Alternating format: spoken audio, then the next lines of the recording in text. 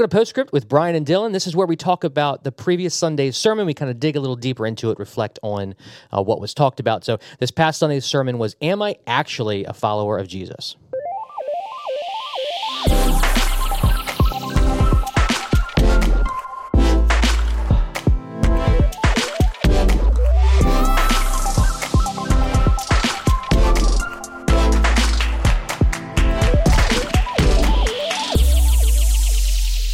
All right, we're back here. Postscript. Myself, I'm Bryan. This is Dylan. Welcome back, Dylan. We skipped a week last week. We missed last week. Bryan preached it, but I preached at King's Table Church, a church we partner with, and so we work with us on Mondays, and so we were not able to do it. Well, it's a busy week because you're going to be gone this week, and you had a lot of stuff to do last week to prepare. So yes, but if you know me, you know I'm not busy. So I didn't say it. It's not a busy week. It's a full week. Did I say busy? Did I say busy week? But I feel great. So anyway, we missed last week. We're back on it this week. All right. So as I mentioned, it's Am I Actually a Follower of Jesus? Kind of a bold question to ask. Yeah, that's how we started with it. Yep. Yeah. Okay. So, all right. So we're going to kind of dig deep into that. So right off the bat, James continues. This is James chapter 1, verses 19 through 27.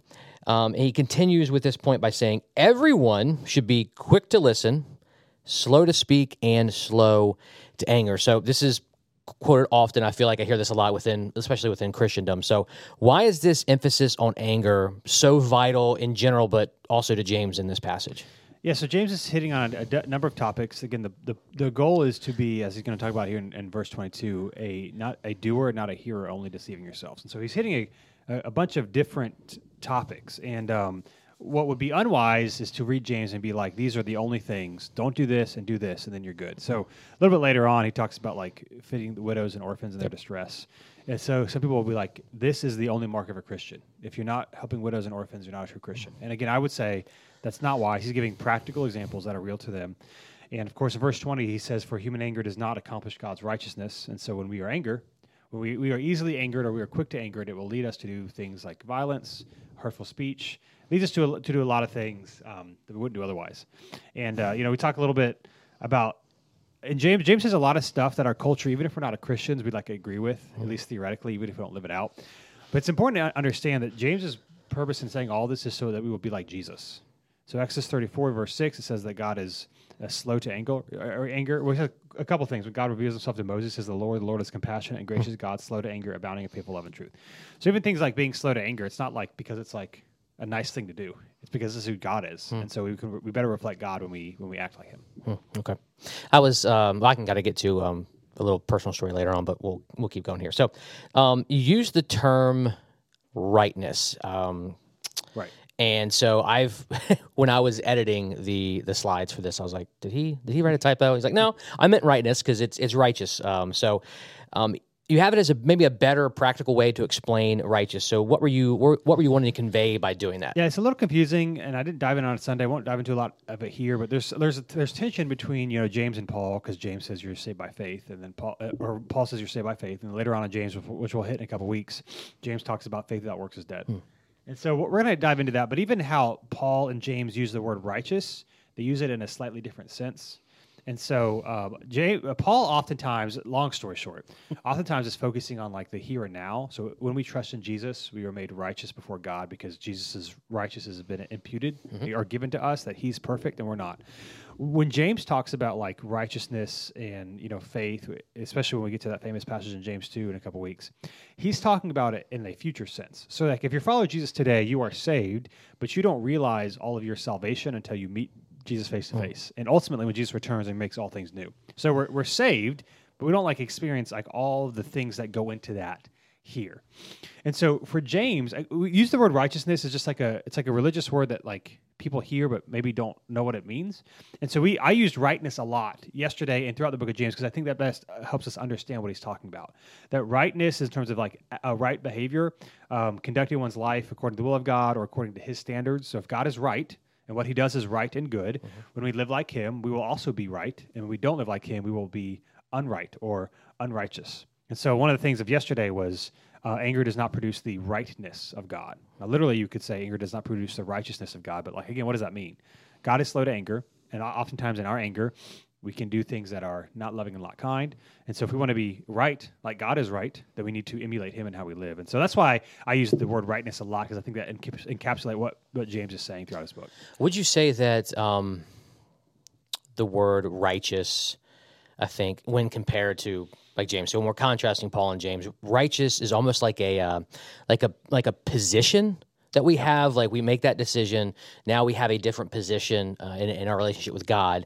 And then the righteousness that James talks about is, well, how do you demonstrate that, or how can that be, demonstrate, how can it be shown? And so because righteous does seem like I think we often use it as like a one-time thing. Yep. I think rightness is just almost like implies this is now how you practically live out your life to demonstrate. You demonstrate your righteousness by your rightness. Right. So if you believe in Jesus and you trust in him, then your life will demonstrate what that looks like. And of course, the tension, and we get to this throughout James, especially when we get to the faith without works is dead, is that faithfulness to Jesus looks different for different people. And we want like a clean cut. If you've been following Jesus for 2 years, this is what it looks like, 5 years. But your background, your history, your culture, what you've experienced, what's happened to you, these all impact how you follow Jesus. And so it's not so much here are the benchmarks for following Jesus as so much, at least to me, of here's where I am and here's where I've been changed and here's where I'm growing with Jesus. And it's going to look different for different people. But regardless, if you are a follower of Jesus, there are things that are different about you that would not be true if you were not following Jesus. There's like a right action or a right behavior that is closer to Jesus than if you were not following him. When we'll get to kind of when Dylan talked about the practical part, orphans and widows, it's towards the end of this passage. So we'll touch on that. Kind of going back to anger, not going back to anger. This whole passage is about anger, but also a couple of other things. James seems to jump around a lot, but in his mind it makes sense. That's all that matters. But talk about anger. I've shared this with Dylan, and he has said to me, you have yet to see. I don't want to say my anger full throttle, but like I'd say it's more. I've always struggled with being overwhelmed by my own emotions. I think that's the best way to put it. I'm trying to figure out how to solve that, or different ways to. It gets to the point when I'm playing like basketball, I have to play at like 80% and not 100, so that I don't push myself past my limit. And so self-control is more of that issue here. So I get a little personal with that, because it kind of leads into this. I want to kind of get your take on it. What do you mean by anger is not a personality defect? Because I know I can't use it as excuse, but it's oftentimes any kind of personality issue or something you struggle with, you say, well, this is just kind of the way I am. But I think there's a difference between also having a propensity towards these things. So what, I don't know, it just stuck out to me. I had forgotten that you had mentioned it, but what is anger? What is the personality defect? James hits a lot of things very quickly. Yeah. And if you, on a surface level reading, it does seem like, where's the connection points? To me, I actually think, as I've been studying it, it's actually more connected than I originally thought. Because again, he's giving like specific examples and then trying to draw a point. So here he's talking about anger, and then he goes on to say, ridding yourselves of all moral filth and evil that is so prevalent, humbly receive the implanted word which is able to save your souls. He's not saying that anger only is the filth and the evil, but it's like, here's why, because anger is one way that can produce these things. And so we talked about anger, because that's what he's talking about here, but this can go for anything. Oftentimes what people say, it just is what it is. It's always going to be an issue for me. It's kind of like this self-defeating talk. Now, I don't want to be like all new agey, but what you say oftentimes is true. I mean, if you think of a coach or a parent or a teacher who spoke like life into you for whatever reasons, believed in you when you didn't, and you like rose to the occasion, it's because they said, no, I do. You didn't think you could. They said you could, and then you did because you trusted and you believed in them. And so often, man, even just like practically speaking, so oftentimes it's part of why, for example, I don't like the word busy, because again, to me, it's like a negative self-talk thing of like, there's nothing I can do about it. I'm just always overwhelmed. I'm like, well, the people that I like really respect, who have like literally the most going on, never use that word, because I think part of it is just like, I can't do anything about it. And so anger is the same way for James. Jesus, he says in John chapter 8, he says, for freedom, the Son has set you free. And so it is not a biblical idea to say, I will always struggle with X. Now, you might always struggle with X, but you cannot say that this will always be the case, because in Christ, he can change desires. Now, that doesn't mean all your desires will be changed or you will be free from them, but it is an unbiblical concept to assume that I have this issue. For James, it could be anger, but it could be a number of things. and to say, well, there's nothing I can do about it, or I am who I am, or I'll always be this way. Because again, he can change hearts, minds, and desires. I think the point here that I want to emphasize is that whatever your issue is, again, James is using anger as an example, you can grow in this. And so when we say things like, it's always going to be this way, well, we are assuming a truth that what's the point of trying, because I can't change it. Now, again, I want to emphasize, you might always struggle with anger. Yep. But I want to emphasize, you don't know that. And I do not believe, as a follower of Jesus, you have to your battle with anger has to be the same as it always is. As you have rhythms and practices of following Jesus, and you walk with the Spirit, and you trust that He can change these things, it does not have to be as prevalent. Now, again, we talked this on Sunday. Like, this is a weighty passage because he talks about your tongue and anger, all these things, and there will be all of us will have times where we are unrighteously angry, like really whatever. But it doesn't have to be as frequent, and it can be less frequent. And I just want to emphasize, like, again, the way of Jesus is not, I have this issue, there's nothing I can do about it, just I am who I am. The way of Jesus is, I have this issue, how can walking with the Spirit help me, and believe that maybe one day I will be healed of this, but if not, I'm going to at least see improvement. And so I just think it's so easy for us to be like, well, it is what it is. And I just like, that's not the way of Jesus. Jesus doesn't say it is what it is. He says, come and follow me into a better way. Well, that was going to be my follow-up question, like, to say that you'll always struggle with it, like you said, you don't know that for sure. So you can't use it as an excuse or as a crutch. That might be the case, but you won't know that until you're much older. Yeah. I know for me and my anger, I'd say it's more like emotion. So it's like, the world kind of tells you guys aren't supposed to cry. We do. Anyway, it's this swing of emotions. It's either cry or get angry. So that's kind of, for me, I'm trying to be practical. Like, yes, James talks about there's a lot of things that we struggle with, but for me, this hits home. And as I've grown in my walk with the Lord, I've known Dylan for about 3 years now. But as I've grown, I used to, like, if someone would, like, cross me up in basketball, like basically get by me, I would shove him so he wouldn't get the best. Like, there was this I don't know if it was like my pride was hurt or I was angry. So when I look back at that 20 years ago and look at where I am now, it's drastically different. Right. Do I still have this propensity to get angry? Yeah. I mean, I personally think I may always struggle, but I can't say that definitively, and I also can't use that as an excuse. But even in that, it's not what it was. Oh, so no. Oh, my gosh. You mentioned this earlier, and we were talking about, like, anger's a thing. Sometimes I blow up, whatever. Or not say whatever. You talked about it. And then that's why I've been like, you haven't. Part of it was like, so you're saying these things, and I think we're using Bryan as a vulnerable example here. You're viewing yourself as you were 20 years ago. And so you're believing this lie that, like, I get really angry. And, like, yeah, sure, we all get angry, but you don't get angry the way you did 20 years ago. Yeah. But you believe it. And so it reminds me of, like in premarital counseling or just marriages in general, like meet with a lot, couples, obviously, as a pastor at New City.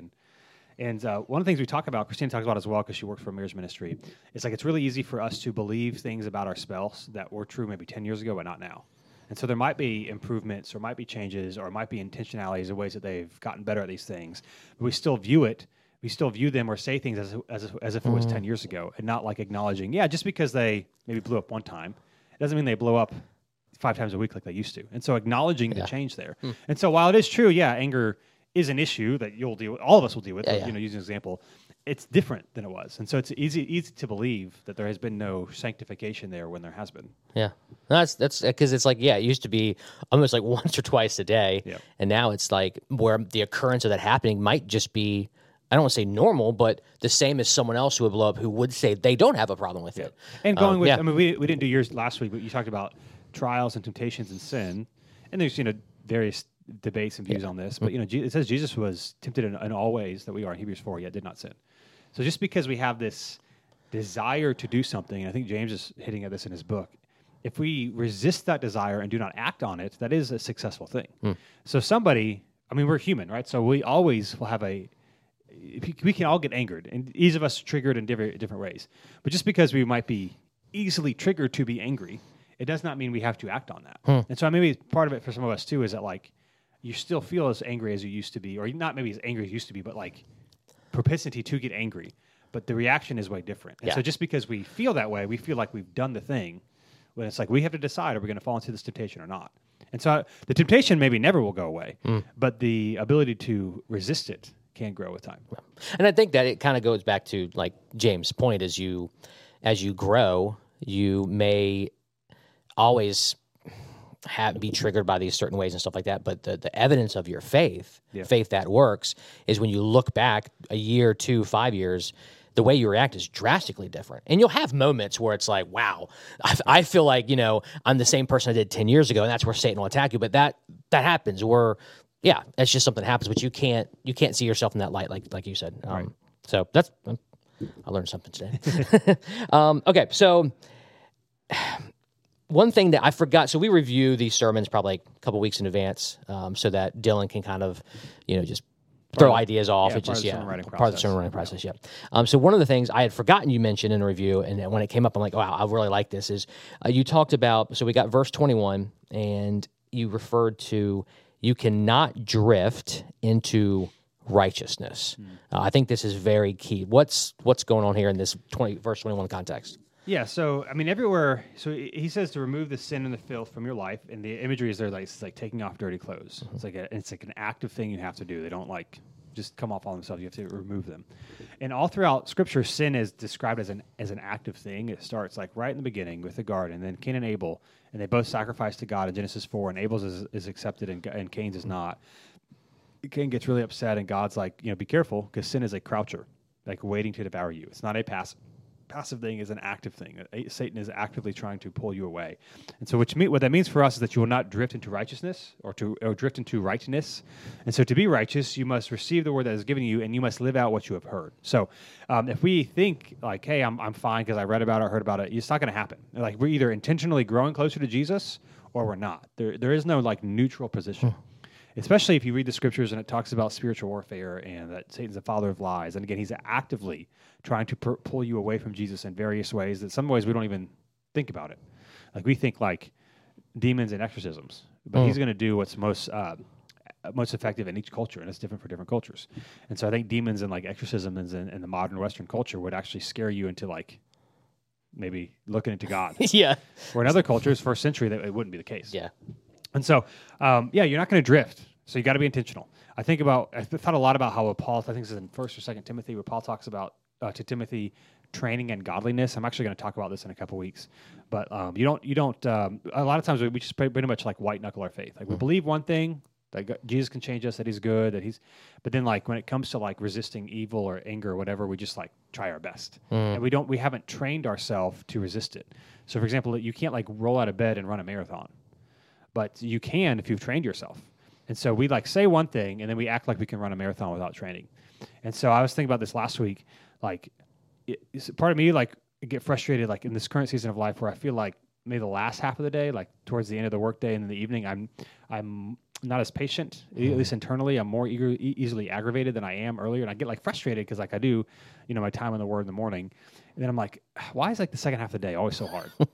Like, why can't I just, like, be good? Like, why do I need, like, a second ritual thing that I've now started to do, like, before I walk into the house or around 4 o'clock? But then it's like you read the New Testament, it's like Jesus got away constantly. And so we want to act like Jesus without doing what Jesus did, where He was away, He was praying, He was fasting. And so, now, of course, we're not Jesus, but, like, He was heavily... There's debates here, we don't have to get into it, but, like, obviously I believe Jesus was 100% man, 100% God. Like, He was God when He was here.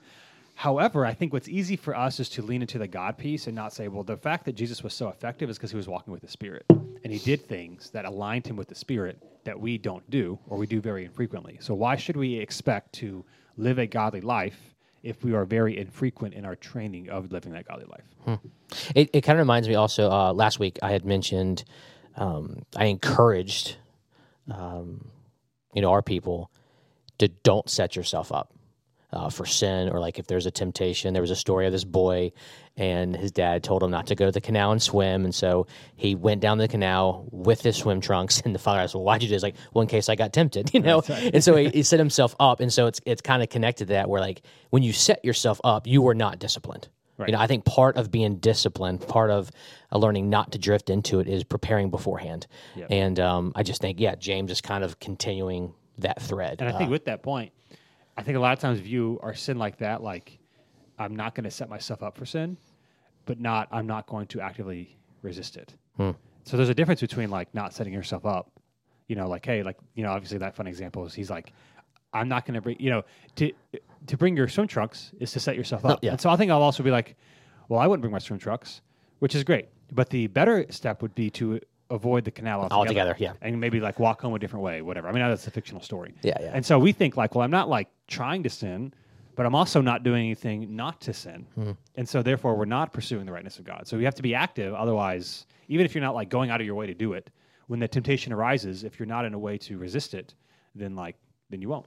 Well, what's that phrase? The best offense is a great defense. It's like, well, kind of. But for me, some of the best teams in any sports have a great offense and a great defense. And I feel like that's kind of, avoiding or not wanting to set yourself up, but also being active is kind of two parts of the same coin, two sides. So, all right. So speaking of sports, you put up a picture of one of the NBA players that we all know, but not for like the right reasons, not because he was awesome. You knew who he was? I know, Bryan Scalabrine. Yeah, I feel like most people don't know. Yep, I do.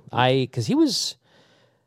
Was he Bryan Scalabrine? I think most people don't. Brian. I'm Brian. Yeah, Brian. So I kind of, but like it was in like early 2000s, late 90s. Yeah, okay. So I kind of. Oh, here's the redhead coming off the bench. I guess you're an NBA fan around that time. Yeah, I was around that time. So I actually make the point that I don't anymore because now the NBA is just like. Children's rec ball, dribble, shoot from like another zip you're code. A curmudgeon that every time. Oh yeah, anyone absolutely. who gets older thinks that their golden age. Oh yeah, no, it was. That's why there's generational wars. When I was like 10 years old, I committed within myself never to be that person. Never to be a curmudgeon. I remember like people talking about when I was a kid. I was like, I'm not going to do that. I remember hearing that all the time. And now I'm 30s, and now I've like got peers that are starting to say that because again, we all think when we were 10, the world was the best. Yes, because average speaking, you had no responsibilities. Yep. Life was good. Like you had free time. Like it's like the pinnacle of your life is around like 8 to 10 years old in terms of like the freeness of it. Now I know there's differences there, and so a lot of people like view that as like the all time. I also think it's funny too because all of us have only lived a few decades, or a few decades, or even if you're like 8 decades, it's still a few in human history. And so like we don't really know. All we know is our own lived experience and our own culture at our own time. And so we make these absolute judgments. All I have to say. The fact that I'm making fun of the NBA now, I feel like you got a little triggered. I think you did. Well, this is just an example of like it's when you were like, I don't want to be like that when I grow up. I aspired. I'm like, I'm going to be a curmudgeon. Regardless, Bryan Scalabrine played 11 years, Yep. never played. Hardly ever. Had a long career for someone who never played. And sorry. So you kind of gave an example to illustrate basically verse 22, which talks about deceiving yourself. So it kind of, I like that example. It was very helpful. James says, be doers of the word and not hearers only, deceiving yourself. And the whole point here is that, like, you can go to church, you can hear the word, and we think we're good. But it's like, well, only way to know we're quote unquote good is if we actually do what we hear. It's not enough to hear it. And so it's really easy for us to say something, but then not actually do it and then think we're good. So I use for example of like Bryan Scalabrine, who played 11 years, hardly scored his last couple of years, had the worst, at least as a couple of years ago, had the worst rating ever in one of the NBA 2K games. And you would assume like the people on the bench, like, oh, I could beat them. Or not beat them, but like you think your gap is not that big. If you play basketball a lot. And then he has like this thing on YouTube called the Bryan Scalabrine Challenge, where he like plays all these people. It started when he was 42 years old. They'd been out of the league for a while. Some guy challenged him, and he beat him 11-0. And he never loses. He destroys absolutely everybody. Yeah. And so it's easy to say one thing, and then when you're confronted, you're not.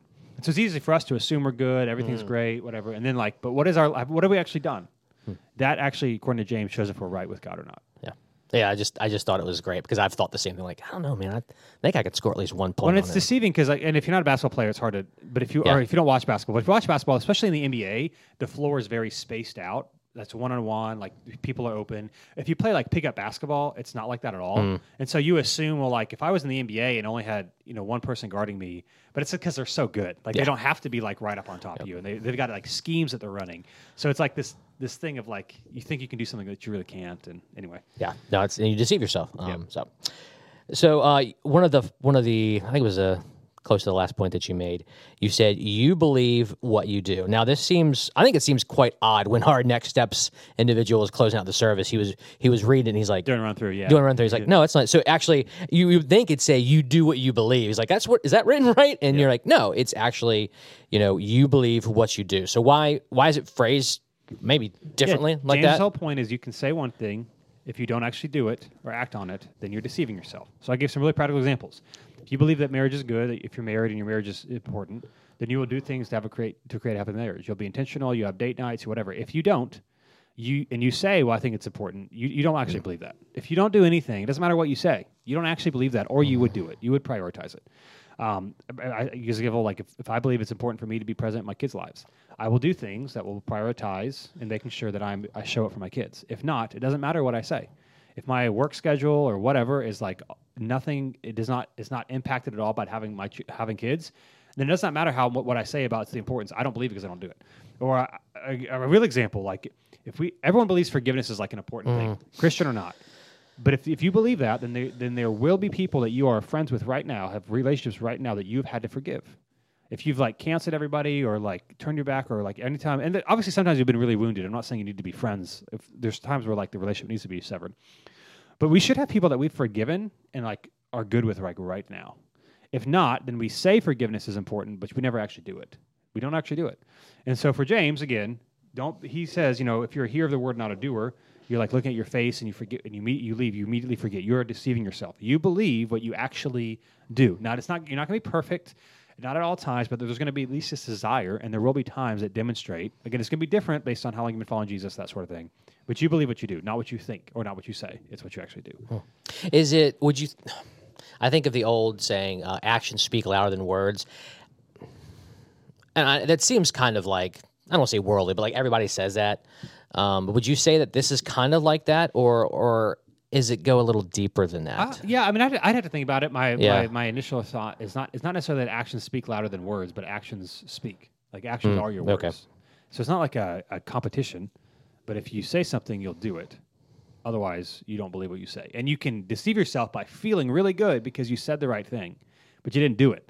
And so we can like justify in ourselves all the reasons why we didn't do X, Y, or Z, and then like make like seem like it's okay. But according to James, according to Jesus, who's Son of God, you're not good.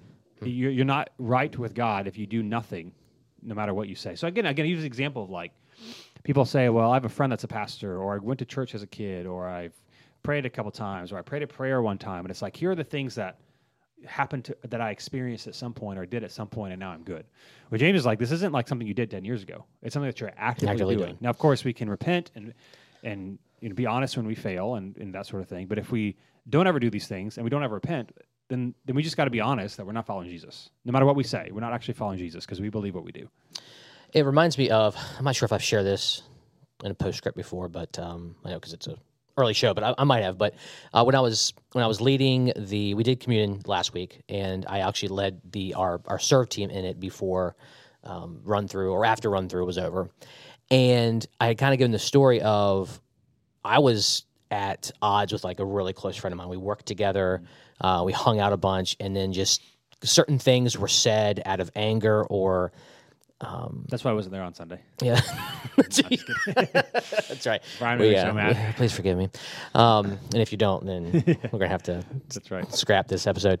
But I was basically so when going through and taking communion, like you do not want to drink or eat judgment upon yourself. Basically, if you're participating in a communion and you still have like I would personally say active sin or active unforgiveness, let it pass through you, because a lot of times that's an evidence of, it doesn't mean that you're not a Christian or not a follower of Christ, but it's almost like this, I'm not worthy to remember what you did for me in your forgiveness because there's still unforgiveness in my heart. And what it's supposed to do is then spur you on to forgiveness. And so when I went through that, the fact that I looked around and I'm not, tooting my own horn here, but like it worked. The Bible is true. You got to try these things.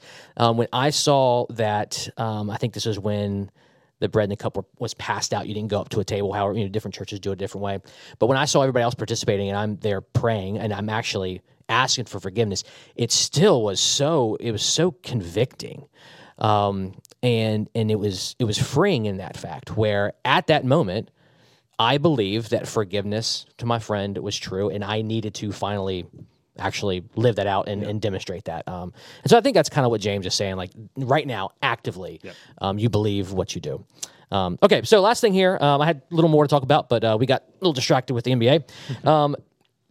One final verse 27, says, "Pure and undefiled religion before God the Father is this, to look after orphans and widows in their distress and to keep oneself unstained from the world."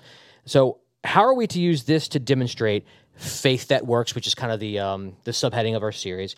And how does this tie into your last reflective question of this? Am I actually a follower of Jesus? Yeah, so James uses the word religion there, how we kind of think of it. He's basically talking about rituals that you go through, and he's talking to Jewish Christians in Jerusalem. So you would think of like, you go to the temple, you do your sacrifice, you give your offering, you do the purification rituals. Maybe for our, sense, you go to church, you pray, you give, you serve.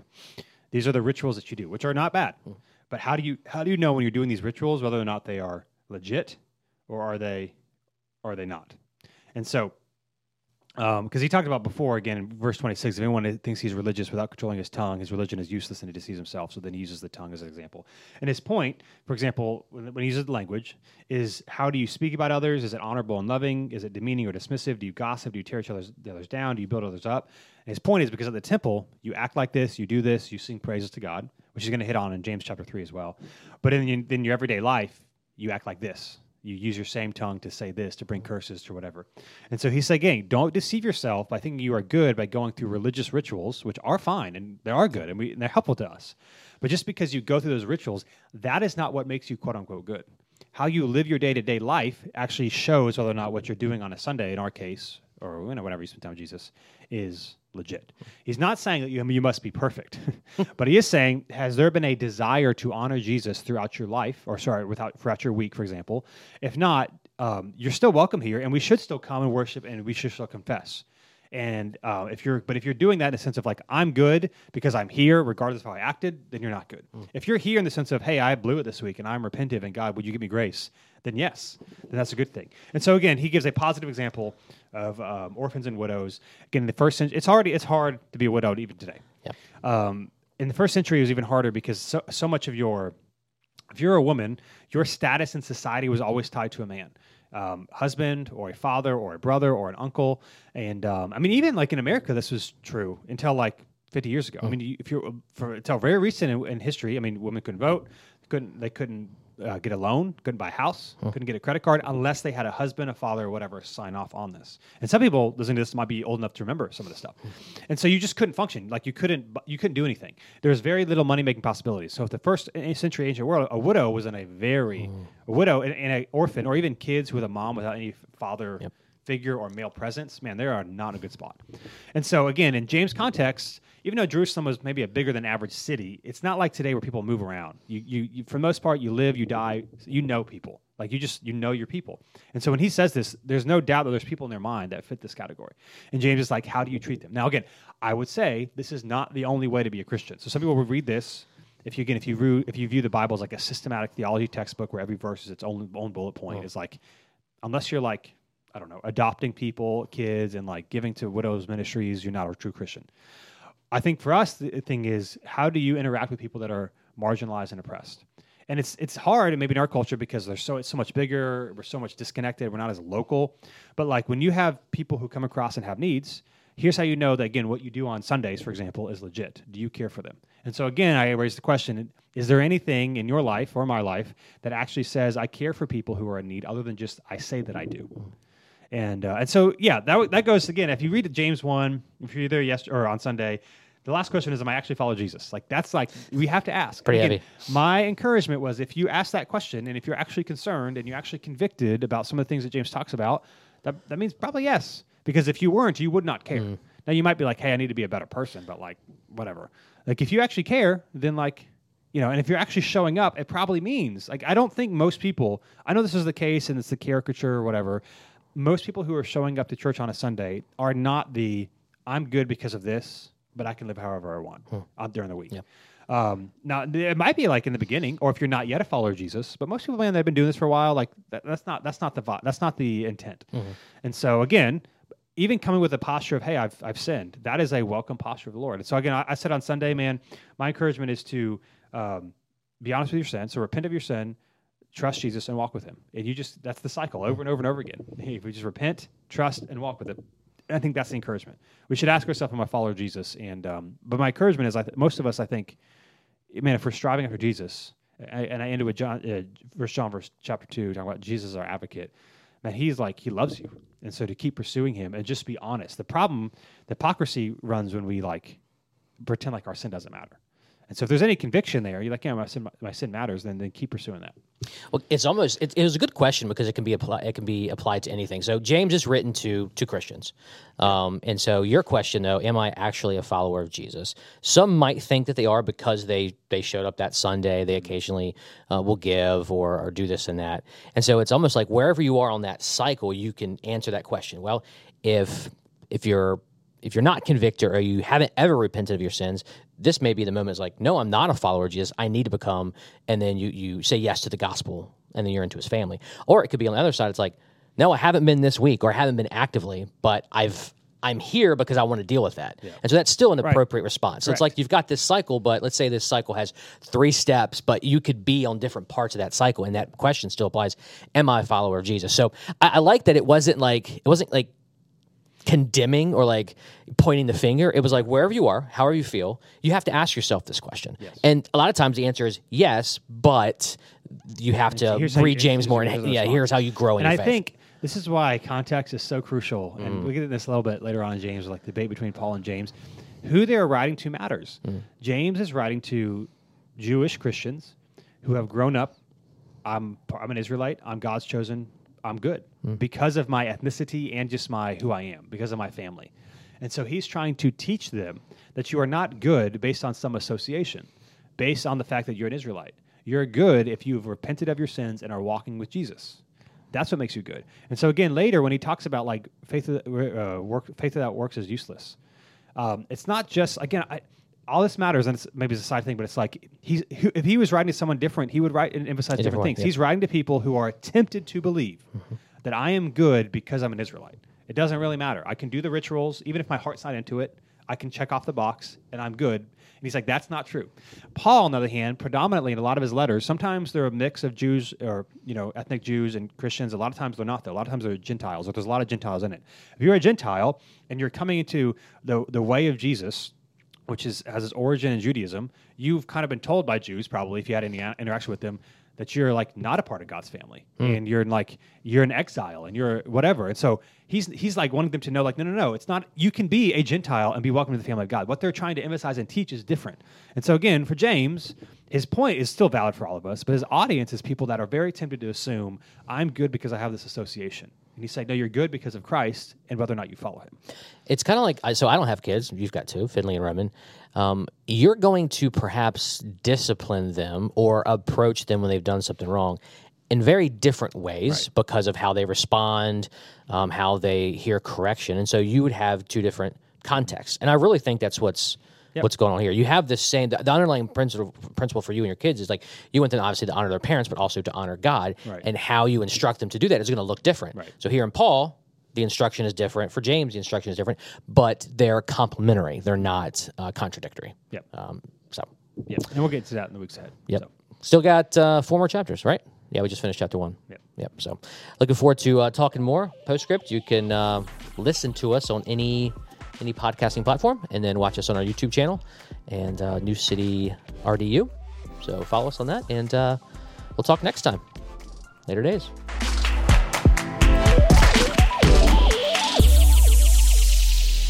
Hey, thanks so much for checking out this video. We upload new videos every week to help encourage you in your faith in Jesus. So be sure to subscribe to this channel so that you never miss a thing.